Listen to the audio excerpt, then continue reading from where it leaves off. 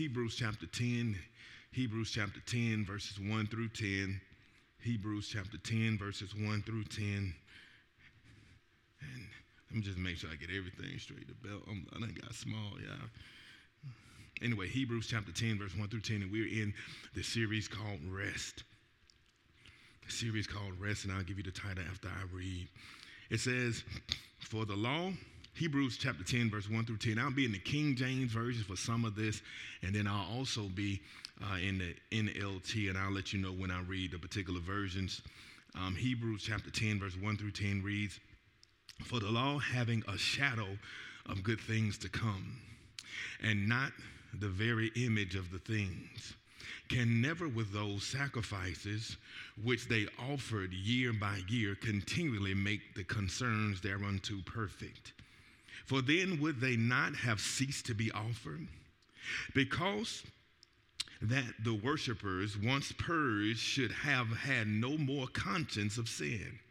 But in those sacrifices there is a remembrance again made of sins every year. For it is not possible that the blood of bulls and of goats should take away sins. Wherefore, when he cometh into the world, he says, sacrifice and offering thou wouldest not, but a body hast thou prepared me. In burnt offerings and sacrifices for sin thou hast had no pleasure. Then said I, lo, I come. In the volume of the book that is written to me, of me, and to see this is Jesus and God having a conversation, to do thy will, O God. Above when he said, sacrifice and offering and burnt offerings and offering for sin thou wouldest not, neither hast pleasure therein which are offered by the law. Then said he, lo, I come to do thy will, O God. He taketh away the first, that he may establish the second. Mark that in your Bibles. Highlight that. By the which will we are sanctified through the offering of the body of Jesus Christ once for all. Lord, I ask for your power and grace to rest upon me. Bring a word like only you can. Thank you for relaxing me and allow us to just have a great moment with you. In the name of Jesus, we do pray. Amen. I want to speak to you from the subject, God does not want your sacrifice. I know I'm going to scare somebody. God does not want your sacrifice. Man is imperfect. He's short of what he should be. Just in case you didn't know, woman is too.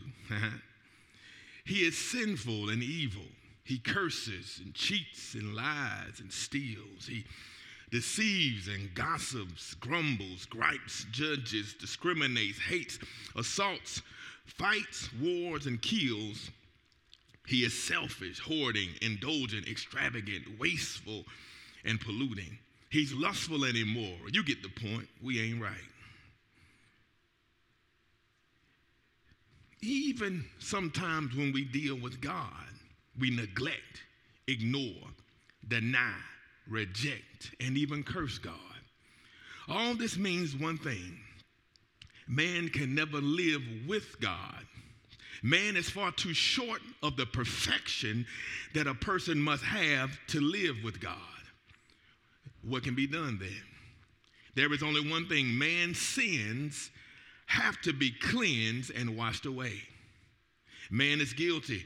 Therefore, he has to bear the guilt of his sins, face the court of judgment and condemnation. His only hope of escape, of ever being acceptable and accepted by God, is for a substitute to be sacrificed for his sins. If a substitute can take his guilt and be sacrificed for his sins, if a substitute can bear his judgment and condemnation, then man can be free of sin and its guilt. Man can be counted perfect, perfectly free of sin, and thereby he can become acceptable to God. This is exactly what has happened. God has established two covenants with man. Under the first covenant, the Old Testament, animals were sacrificed for man's sins. The animal had to be pure and flawless, having no impurity or flaw whatsoever when it was sacrificed.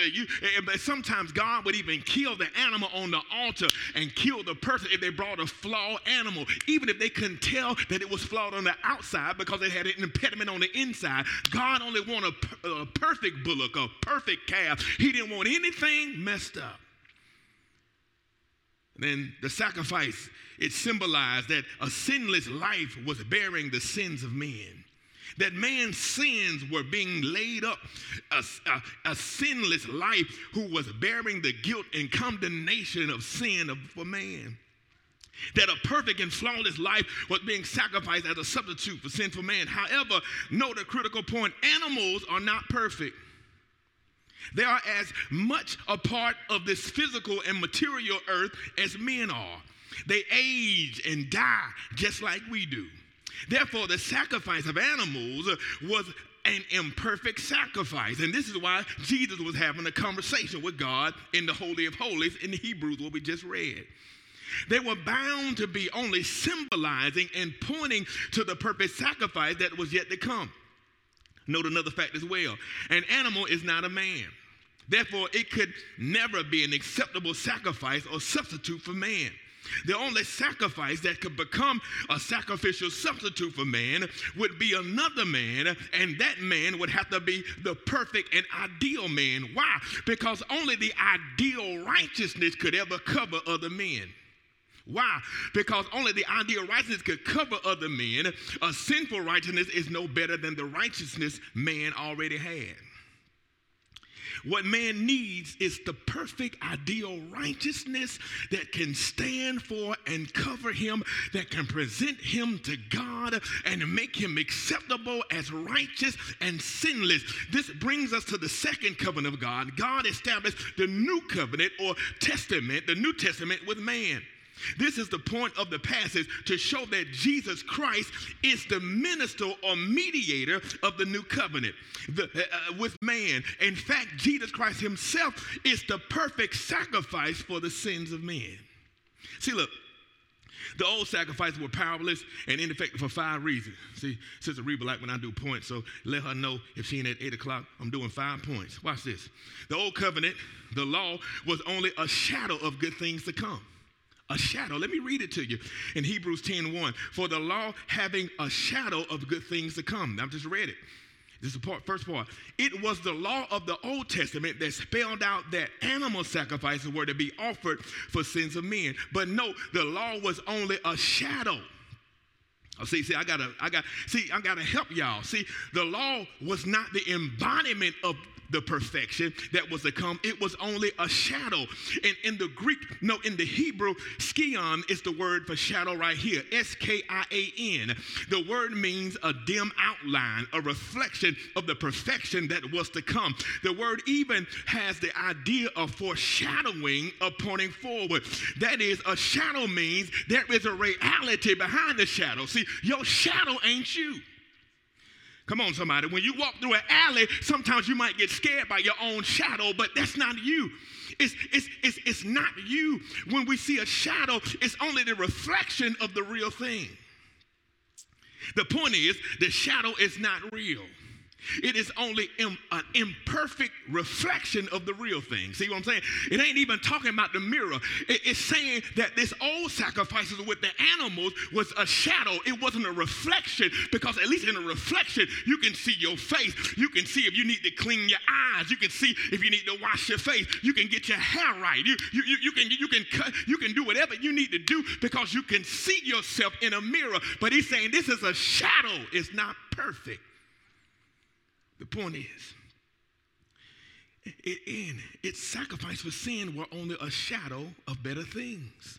The law and its sacrifices did not possess the perfection or power necessary to forgive sins.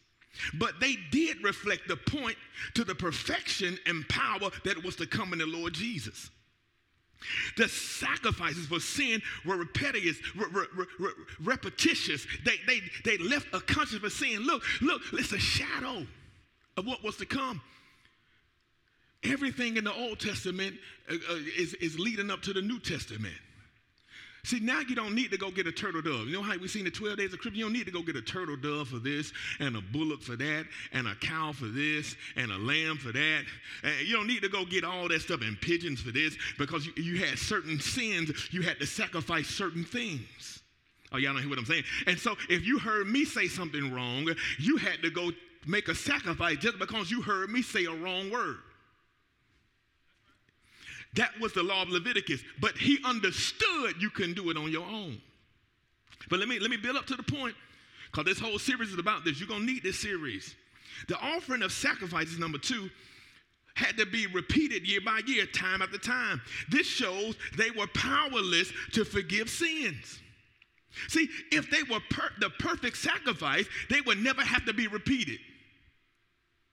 Perfection completes, fulfills, satisfies, and finishes, or else it is not perfect. Note exactly what the verse says. The sacrifice cannot continually make the comers thereunto perfect. The desperate need of man is to be made perfect. But animal sacrifices for sins fail. They are powerless to make us perfect. The very fact that that they had to be offered time and time again, over and over and over, shows they did an incomplete job. They never finished the work of redemption and salvation. If you clean the sanctuary right, I won't have to tell you to come back in here and clean it again until somebody else come. But if you would have done it right the first time, you wouldn't have to repeat. Y'all don't hear what I'm saying? Because if it's done perfect, you don't need to come do it again. Oh, y'all don't hear what I'm saying? So look, 3, the offering of sacrifices were never remove the awareness and consciousness of sin. Man always had a guilty conscience, a sense of being sinful. How do we know this? Because he was always repeating the sacrifice over and over again. If he had sensed that a perfect sacrifice had been made, if he would have sensed that his sins had been removed once and for all, that the perfect sacrifice had been made, that made him forever acceptable to God, then he would have had no need to keep doing it over and over again. But the offering of animal sacrifices never gave him his freedom of conscience. They were powerless to do so. Therefore, they were not the perfect sacrifice needed so desperately by man. The sacrifices for sin were actually a reminder they could never erase. They were just pretty much saying, God, I know, I'm sorry, I did it again. You helped me get home down 64 again. Let me go get my cat. And sacrifice my dog yesterday.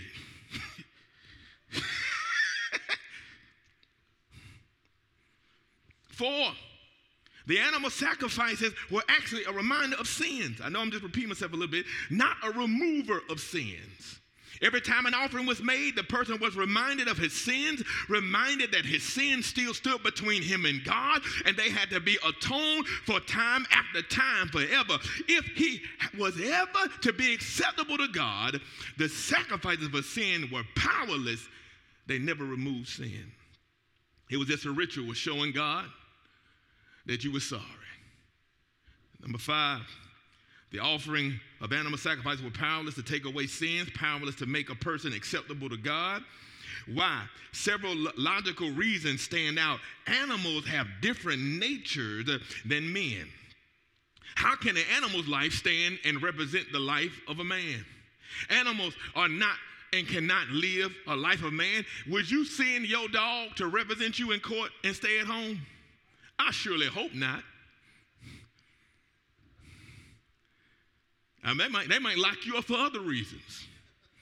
So if you wouldn't send your dog, come on somebody, to represent you in natural court, you definitely don't need your cow, your turtle dove, your pigeons. Come on somebody, you don't even want to bring them in the house. Of course, they can't stand for you in spiritual court. You don't even want to send your dog to natural court. Oh, y'all don't hear what I'm saying? See, animals were not the ones who willfully sinned and neglected or ignored God. It was them. Plus, an animal didn't willfully go get sacrificed. You put that lamb on there. That lamb didn't want to go for you. You put that lamb on the altar because you messed up, but it didn't willfully go anywhere. Yeah, y'all don't hear what I'm saying? I'm going to build up to it. You need to have a willful sacrifice, and it needs to be a willful sacrifice who's perfect. Oh, y'all don't hear what I'm saying? See, Galatians gets mad at folk. It says in Galatians 3:3, are ye so foolish, having begun in the spirit? Are ye now made perfect by the flesh? He's saying, look here, you know you can't do this on your own, yet you keep trying to go get these sacrifices. I done already told you Jesus is your sacrifice. I'm going to get to it. I'm in Hebrews 7:18-19, for there is verily a disannulling of the commandment going before for the weakness and unprofitableness thereof. For the law made nothing perfect. See, the law couldn't make you perfect, but the bringing in of a better hope did, by the which we draw nigh unto God. Hebrews 8:13. In that he saith, a new covenant he hath made the first old. Now that which decayeth and waxeth old is ready to vanish away. He's doing away with it. Hebrews 9:9, which was a figure for the time then present, in which were offered both gifts and sacrifices that could not make him that did the service perfect, as pertaining to the conscience. He's saying you gave these sacrifices, but they couldn't make you perfect. Hebrews 10:1, where we at right now, it says this, for the law having a shadow of good things to come. So you done all this stuff, but it was a foreshadowing. Remember when I went through that? In Genesis, he was a ram in the bush. In Exodus, he was the Passover lamb. In Leviticus, he was the high priest. In Numbers, he was a pillar of cloud by day and a pillar of fire by night. I began to go through all the Old Testament and the New Testament to show you what Jesus stood for, where he was. But look at Hebrews 10:1. For the law, having a shadow of good things to come, and not the very image of the things, can never with those sacrifices which they offered year by year continually make the comers thereunto perfect. The perfect sacrifice was Jesus Christ, doing the will of God and doing it perfectly in Hebrews 10:7. This was absolutely essential if there was to be the perfect sacrifice. He had to live a sinless life. By living a sinless life, he stood before God as the perfect ideal man. He stood before God as the very embodiment of righteousness, as the ideal righteousness. Therefore, his ideal righteousness could stand and cover man. When a person looks to Jesus, believing in him with his whole heart, God counts that person righteous. God counts the faith of the person as the righteousness of Jesus Christ. The point is this: the only way Jesus Christ could please God was by doing the will of God.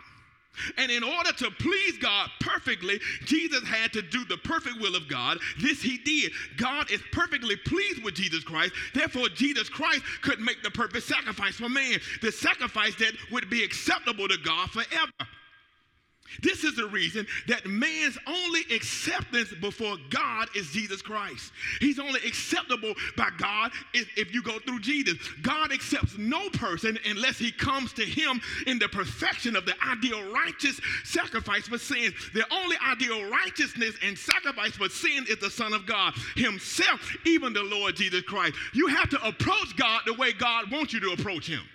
Oh, come on. Can I talk to the ladies? If he says, shawty, I'm sure he ain't gonna be able to put a ring on your hand. Hey, shawty, hey, what's your name, shawty? Why? You don't want to talk to him, hopefully, because he's not approaching you the way you want to be approached. So if you got certain ways you want to be approached, why do you try to tell God how to approach him? He said, don't you come to me unless you cover with the blood of Jesus. God turned his own back on his own son, and God said, Eli, Eli, Shabbatana. Why have you forsaken me, God? Because he became sin, and God couldn't look at him. Jesus became every nasty, detestable thing, anything you'd ever do. He nailed it to the cross because he who was nailed to a cross is cursed. He became a curse for you so you wouldn't have to be cursed. I just want to ask some people, why you still not going to get cows and doves if you're not accepting Jesus Christ as your Lord and Savior? If you're still going by the Torah, you need to be making some type of sacrifices, even though that sacrifice don't work. I'm off my soapbox.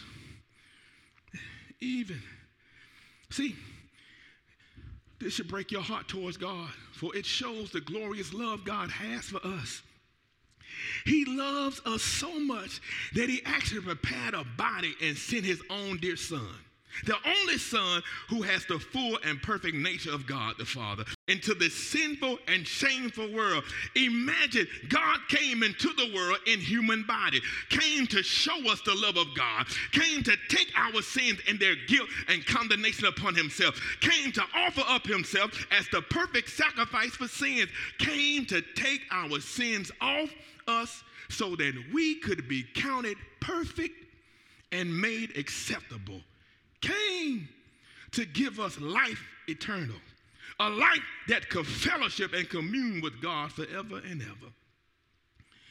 The perfect sacrifice was Jesus Christ doing the will of God and doing it perfectly.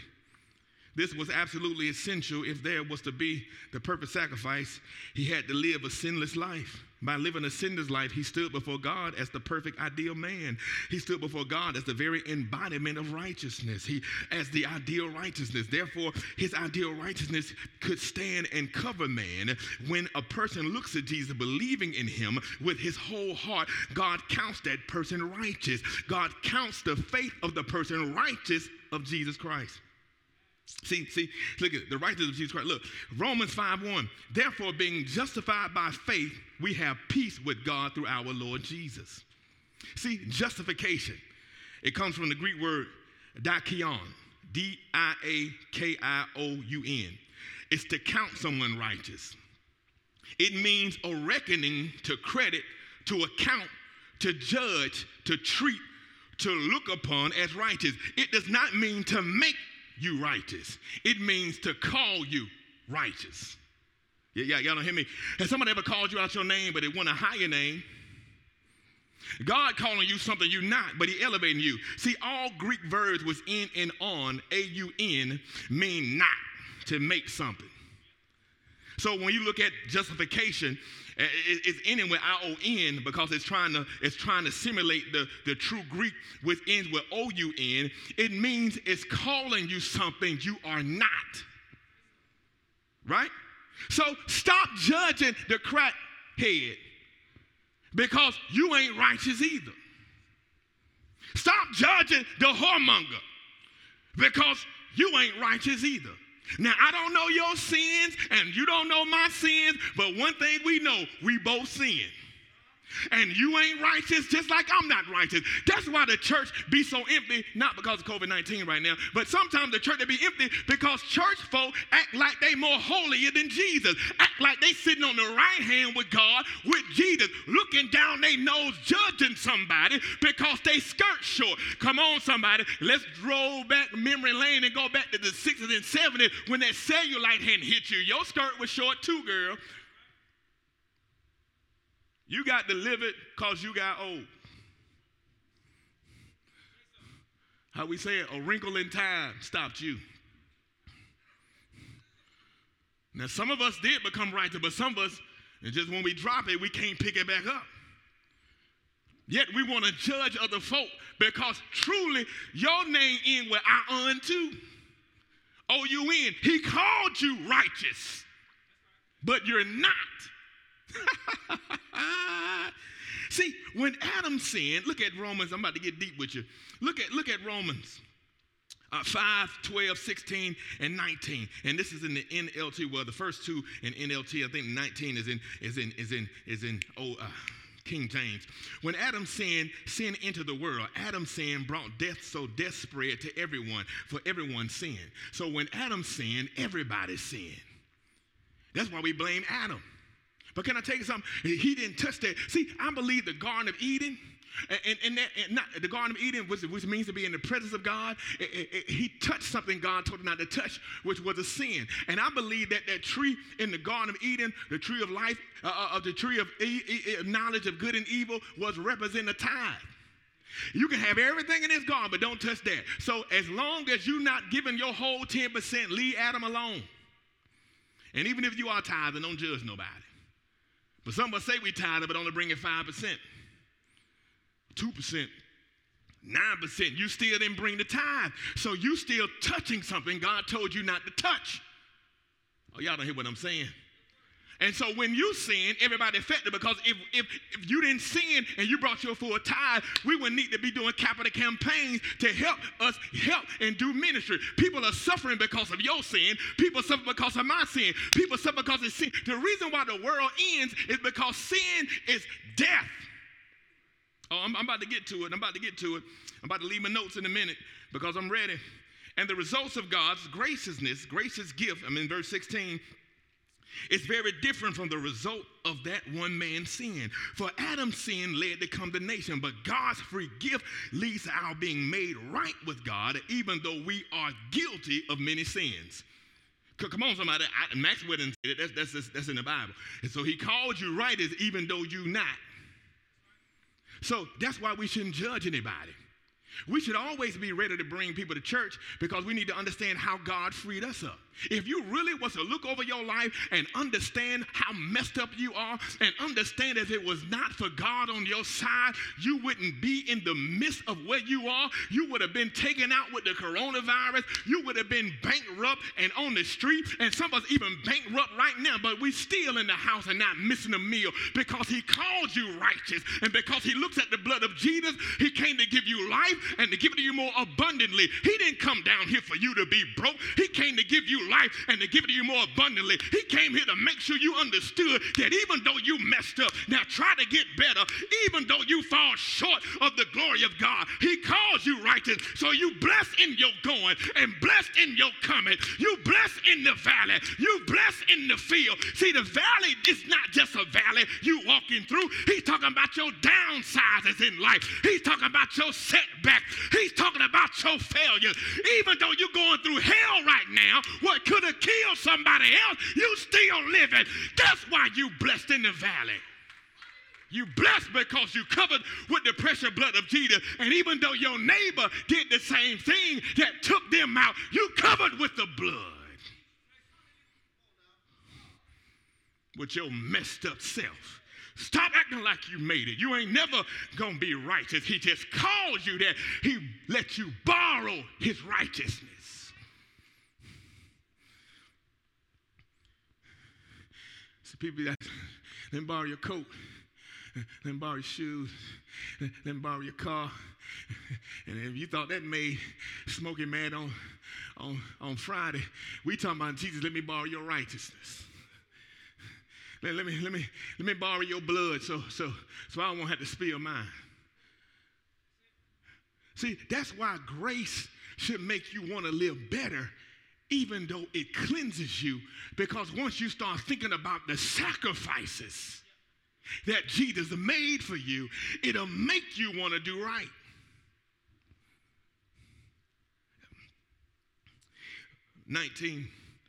In Romans 5, for as by one man's disobedience, Adam, this translation snitched on Adam, many were made sinners.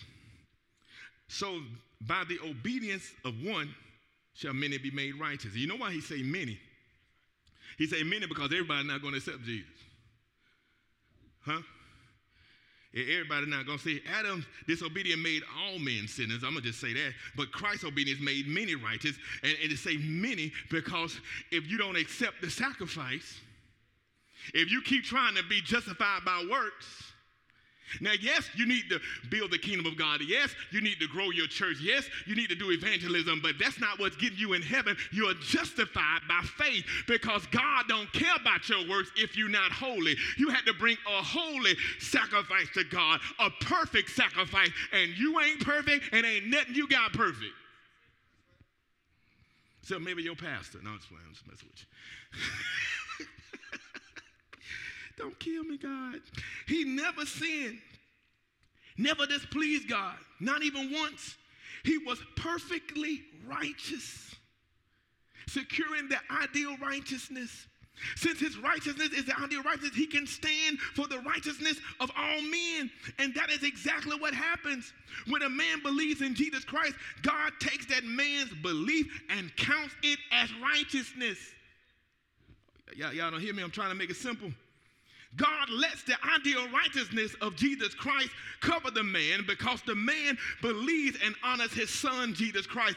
Any man who will so honor God's son by believing and trusting him, God will honor by counting his faith as the righteousness of Christ. It is that simple, yet that profound. I'm going to get into it. I'm glad I cut this sermon up. By the obedience of Jesus Christ shall many be made righteous. But note, a person must truly believe. He or she must have the kind of belief that really trusts Jesus Christ, that really casts his or her life upon Jesus Christ, that casts all that he or she is and has upon Christ and his keeping. The point is this: the only way Jesus Christ could please God was by doing the will of God. And in order to please God perfectly, Jesus Christ had to do the perfect will of God. This he did. God is perfectly pleased with Jesus Christ. Therefore, Jesus Christ could make the perfect sacrifice for man. The sacrifice that would be acceptable to God forever and ever. This is the reason that man's only acceptable before God is Jesus Christ. God accepts no person unless he or she comes to him in the perfection of the ideal righteousness and sacrifice for sin. The only ideal righteousness and sacrifice for sin is the Son of God himself, even the Lord Jesus Christ. Look at this. Let me tell you about Peter. Remember when Peter was telling Jesus not to go to the cross? And then Jesus said, "Get ye behind me, Satan," is because Satan had just figured out that if he killed Jesus, he broke the law. Y'all don't hear what I'm saying. See, look. The wages of sin is what? Death. So if you never sinned, you're never supposed to do what? Die. And Adam and Eve were in the Garden of Eden. They were in the perfect will of God, which means they never would do what? Die. They never would die because they never had sin. Jesus wasn't born into sin because he was born of a virgin and God was the only DNA. See, the reason why the child is messed up is not because of the mama before they born. I'm talking about after. I don't know what y'all do after they born. But when it's born into sin because the man has sinned and now his bloodline is mixed with the baby, so he has a sinful nature because he was not produced by a perfect man. And so Jesus was not born into sin because he was birthed out of the DNA of God. A woman's body is so perfect. It has what is called a placenta on the inside of her. It only is produced when she is pregnant, and the placenta protects the baby and keeps the baby covered in no outside influences except the blood of the man influences it. In fact, sometimes a woman has to get a shot so that her body will not attack the baby because her body doesn't understand what's in it. But the placenta keeps the mother away from messing anything up or anything messing with the baby because it's covered. Jesus was perfect. He did not sin. And so he never was supposed to die. And then Satan had just figured out, oh man, I shouldn't send him to the cross because if I kill Jesus, I done broke the law. Everybody else would go to hell if I leave Jesus alone. And he said, "Get you behind me, Satan. The joke on you." See, God got that dry, like Seinfeld humor. That's the stuff to say, "Oh no, don't worry. Get you behind me, Satan. I know that ain't Peter. You're trying to keep me from going to the cross." And I used to wonder why Jesus said, "Don't get it twisted, no man take my life." And the reason why he said, "No man take my life," see, they had Jesus on the edge of the mountain. And if I fall, y'all better erase it. He had Jesus on the edge of the mountain one time. Oh, there go a mountain. It's safer. They had Jesus on the edge of the mountain. And it said that he eluded them, which means Jesus pretty much teleported out the way so they wouldn't push him over the mountain. He did a Captain Kirk on them. He teleported and got out the way because he said, "It is not yet my time," because he was playing with the devil because he wanted the devil to figure out what he was doing. And once the devil was saying, "Get ye," he said, "Don't go to the cross." Jesus understood the joke on you, because if Jesus never would have went to the cross, Jesus would still be walking amongst us right now because the wages of sin is death, and he never would have sinned, and he wasn't born into sin. But also he was born legally. He who was not entered through the gate has only come to kill, steal, and destroy. The gate is a woman. So Jesus has legal authority because he entered into this dimension legally. So now he's 100% man and 100% divine. Now because he's 100% divine, he can reconcile God to man because God don't want to talk to us because we're sinful. And because he's a human man and he's perfect, he can reconcile man to God. So that's why he's the Son of God and the Son of Man, because he reconciles man to God and allows us to communicate with him, but he also reconciles God to us because God don't want to talk to us because we're sinful. And God is so subtle with his shade that he makes sure everything was perfect because Pontius Pilate wiped his hands. He didn't put him to the cross. He said, this man is innocent. The high priest gave his assent. And it became not an execution, it became a sacrifice because the high priest offered him up. He made sure he went through all this stuff so Satan couldn't legally get me. Stop trying to act like you're going to be perfect. You covered with the blood of Jesus. His grace makes you righteous. Y'all don't hear me. I'm trying to help you. The high priest gave Jesus up. Pontius Pilate washed his hands. I ain't doing it. And he didn't do it just to be humble. He did it because God made him do it because he needed everything to be in line. But not only was a natural sinful high priest putting Jesus on the office, Jesus was a high priest himself. And Jesus made sure you understood this, Satan. He said, look here. He said, the joke on you. He said this. He said, look here. Look at what he said. Look at what he said. He said, don't get it twisted. No man take my life. I lay it down. So he's telling Satan the same way I eluded you on the mountain, the same way I turned water into wine, I could have called 12 legions of angels down here to kill everybody. Do you know that even... Let me tell you something. First of all, he was perfect. So he went on his own. Let me finish this thought. He went on his own accord. So it wasn't like a bullet going without our permission, without the bullet's permission. Jesus said, I'm going willingly. And if he wouldn't have gone willingly, there would be no atonement for sin. If he would not have been perfect, there would be no atonement for sin. In fact, he tried to use Abraham, but Abraham kept lying about Sarah, talking about that was his sister because she was so fine. He thought somebody was going to kill him. He tried to use Isaiah, but Isaiah kept cussing everybody out, so he had to put the hot rocks on his tongue. He tried to use Jeremiah, but Jeremiah kept crying. He tried to use Samson. He wouldn't leave Delilah alone. He tried to use David. He wouldn't leave nobody alone.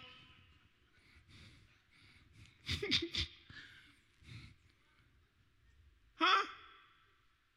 He tried to use Noah, but he couldn't leave the E and J alone. He tried to use all these people, and he said, you know what? I've seen nobody perfect and nothing bigger than me. He said, I swear by myself, walked down 40 and 2 burning generations and enrolled himself in the flesh and came out Emmanuel. Emmanuel means God is with us. So God himself walked among us to teach us what to do. And because he knew we couldn't get it right, the only thing you can cheat off of is his life. Cheat off my paper. Just say Jesus. You don't know El Shaddai is the God or all other gods. Just say Jesus. You don't know Jehovah Shalom is my peace. Just say Jesus. If you don't know Jehovah M'Kiddes is my righteousness, just say Jesus. If you don't know Jehovah Rapha is your healer, just say Jesus. And just I am. Just call my name. If I could sing, I would have said, and I'll come running.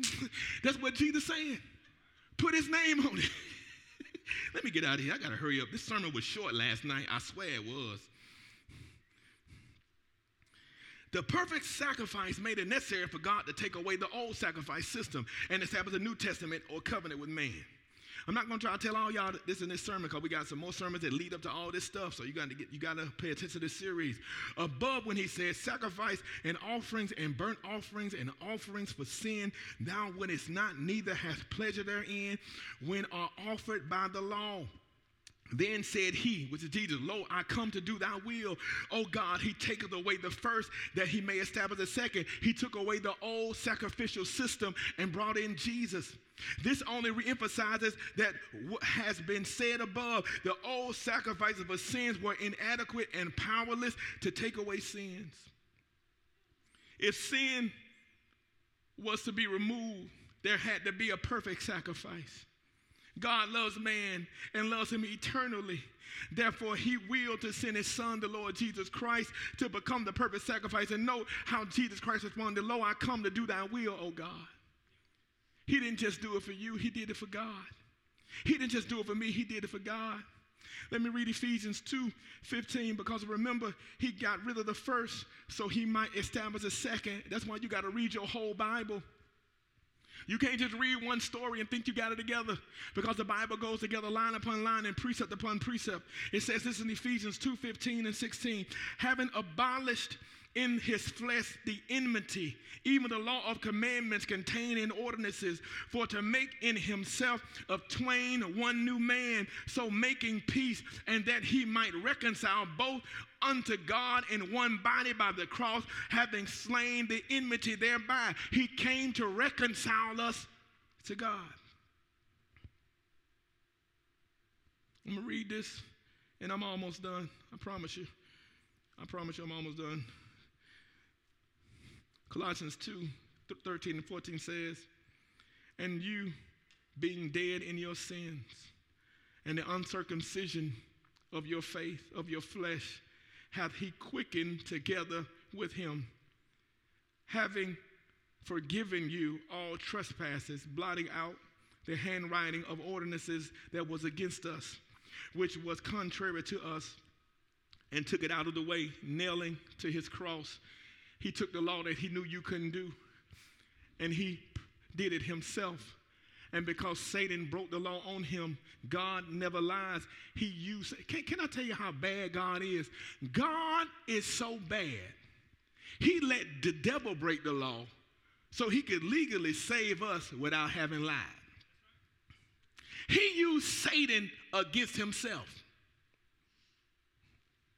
Huh? That's the ultimate Tai Chi move right there. He used the hate that the devil had for us against himself.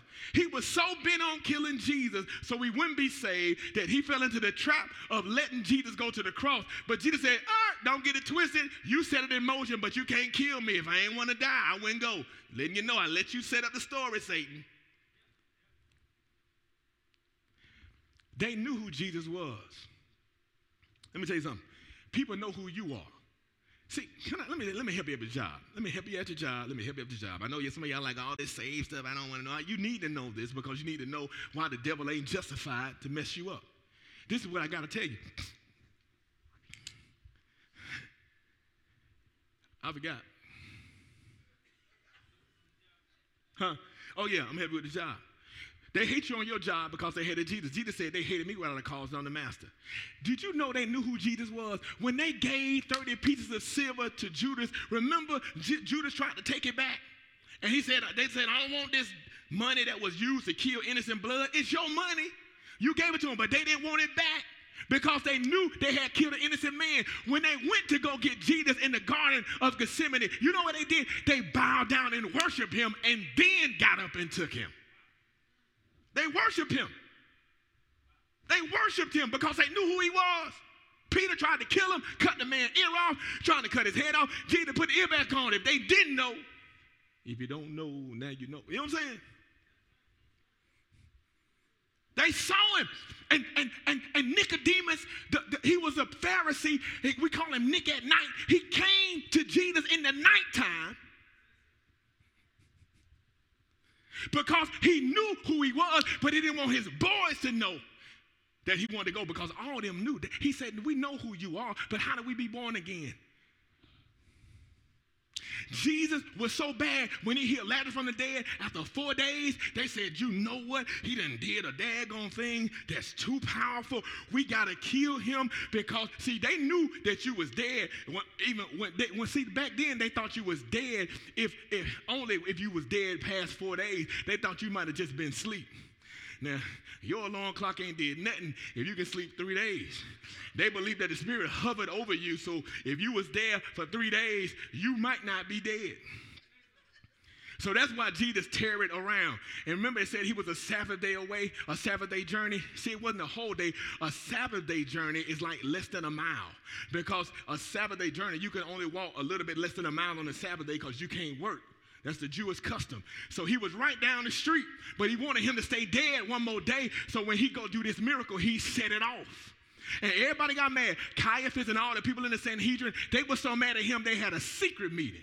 They didn't have it with the whole Pharisees and Sadducees, Sanhedrin. They had a meeting by themselves. We got to kill Jesus, even though they knew he was God. They knew he was God. They didn't want their money back because it was evil money. They worshiped him when they went to go get him. They knew who he was. But they were so bent up on power, they wanted to destroy him and kill him. But you know what? I ain't got to go to the cross like Jesus. Jesus went to the cross and let his enemies take him to the cross, so I wouldn't have to go to the cross. Now, a weapon may be formed against me, but because I'm covered by the blood of Jesus, it will not prosper. No, it will not. He went through all that hell, so I wouldn't have to. He let them take him, so I wouldn't have to let them take me. Y'all better watch out. He let the devil take him. He laid his life down so you wouldn't have to. All you got to do is call his name and live for him.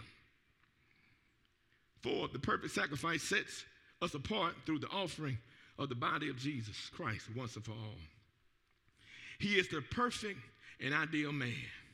Hebrews 10:10. Therefore, when he offered his body as the sacrifice for sin, it was a perfect sacrifice. Being perfect, it was completed, fulfilled, and finished forever. It perfectly satisfied the holiness, righteousness, and justice of God once and for all. This means a most wonderful thing. When a person comes to God by Jesus Christ, the sacrifice of Christ is applied to the person. The perfect sacrifice of Jesus Christ covers the person's sin, and he is counted sinless by God. The person is not sinless, but he is accepted as perfect by God. Therefore, the person can fellowship and commune with God, live with God both now and forever, day by day, experiencing no end of the days. Imagine living forever with God, all because Jesus bore the sins, guilt, and condemnation for him. All because Jesus Christ has sanctified and set him apart and made him acceptable to God forever. And what I'm saying is this: when Jesus was sacrificed, he said, let them who are with me come with me. So what I'm saying is, I'm not saying that Jesus was sanctified, which he was. I'm saying Jesus sanctified you and took you out of sin because he became sin for you. So everything he bore on the cross was all the stuff you did and gonna do. That ain't right. And so stop thinking you can be justified by works. You're only justified by faith, because God only accepts a perfect sacrifice, and you're not perfect. God don't want your sacrifice, because what you give him, he don't want. He want perfect sacrifice. He don't even want your tithes. He wants you to do it because you love him. That's why he said, if you give, cool. If you don't, cool. But you're not going to be as blessed as you should be. But I don't want you to feel obligated. I want you to do it because you love me. It's a foreshadow. He had to do it, and Aaron's people kept up with the money. You had to do it because he said so. But then because Abraham gave to Melchizedek what was a shadow of Jesus, because he gave willingly, then he did away with that and said, you know what? I don't want you to have to do nothing. But you know what? You'll walk in more power if you do. If you stop touching the tree of life, the tree of knowledge and good and evil, modern day Adams and Adamettes, I bless you. Walk in the grace that Jesus has done for you. Understand this: when people call you your mistakes, just let them know you're righteous. In fact, you don't even have to say anything to them. Now try to live better and try to get it right, but know they messed up just like you. You don't have to tell them. They already know. They already know. but walk in your power and your confidence because you understand that Jesus is your sacrifice. When he was sanctified and set apart by God and made perfect, so were you.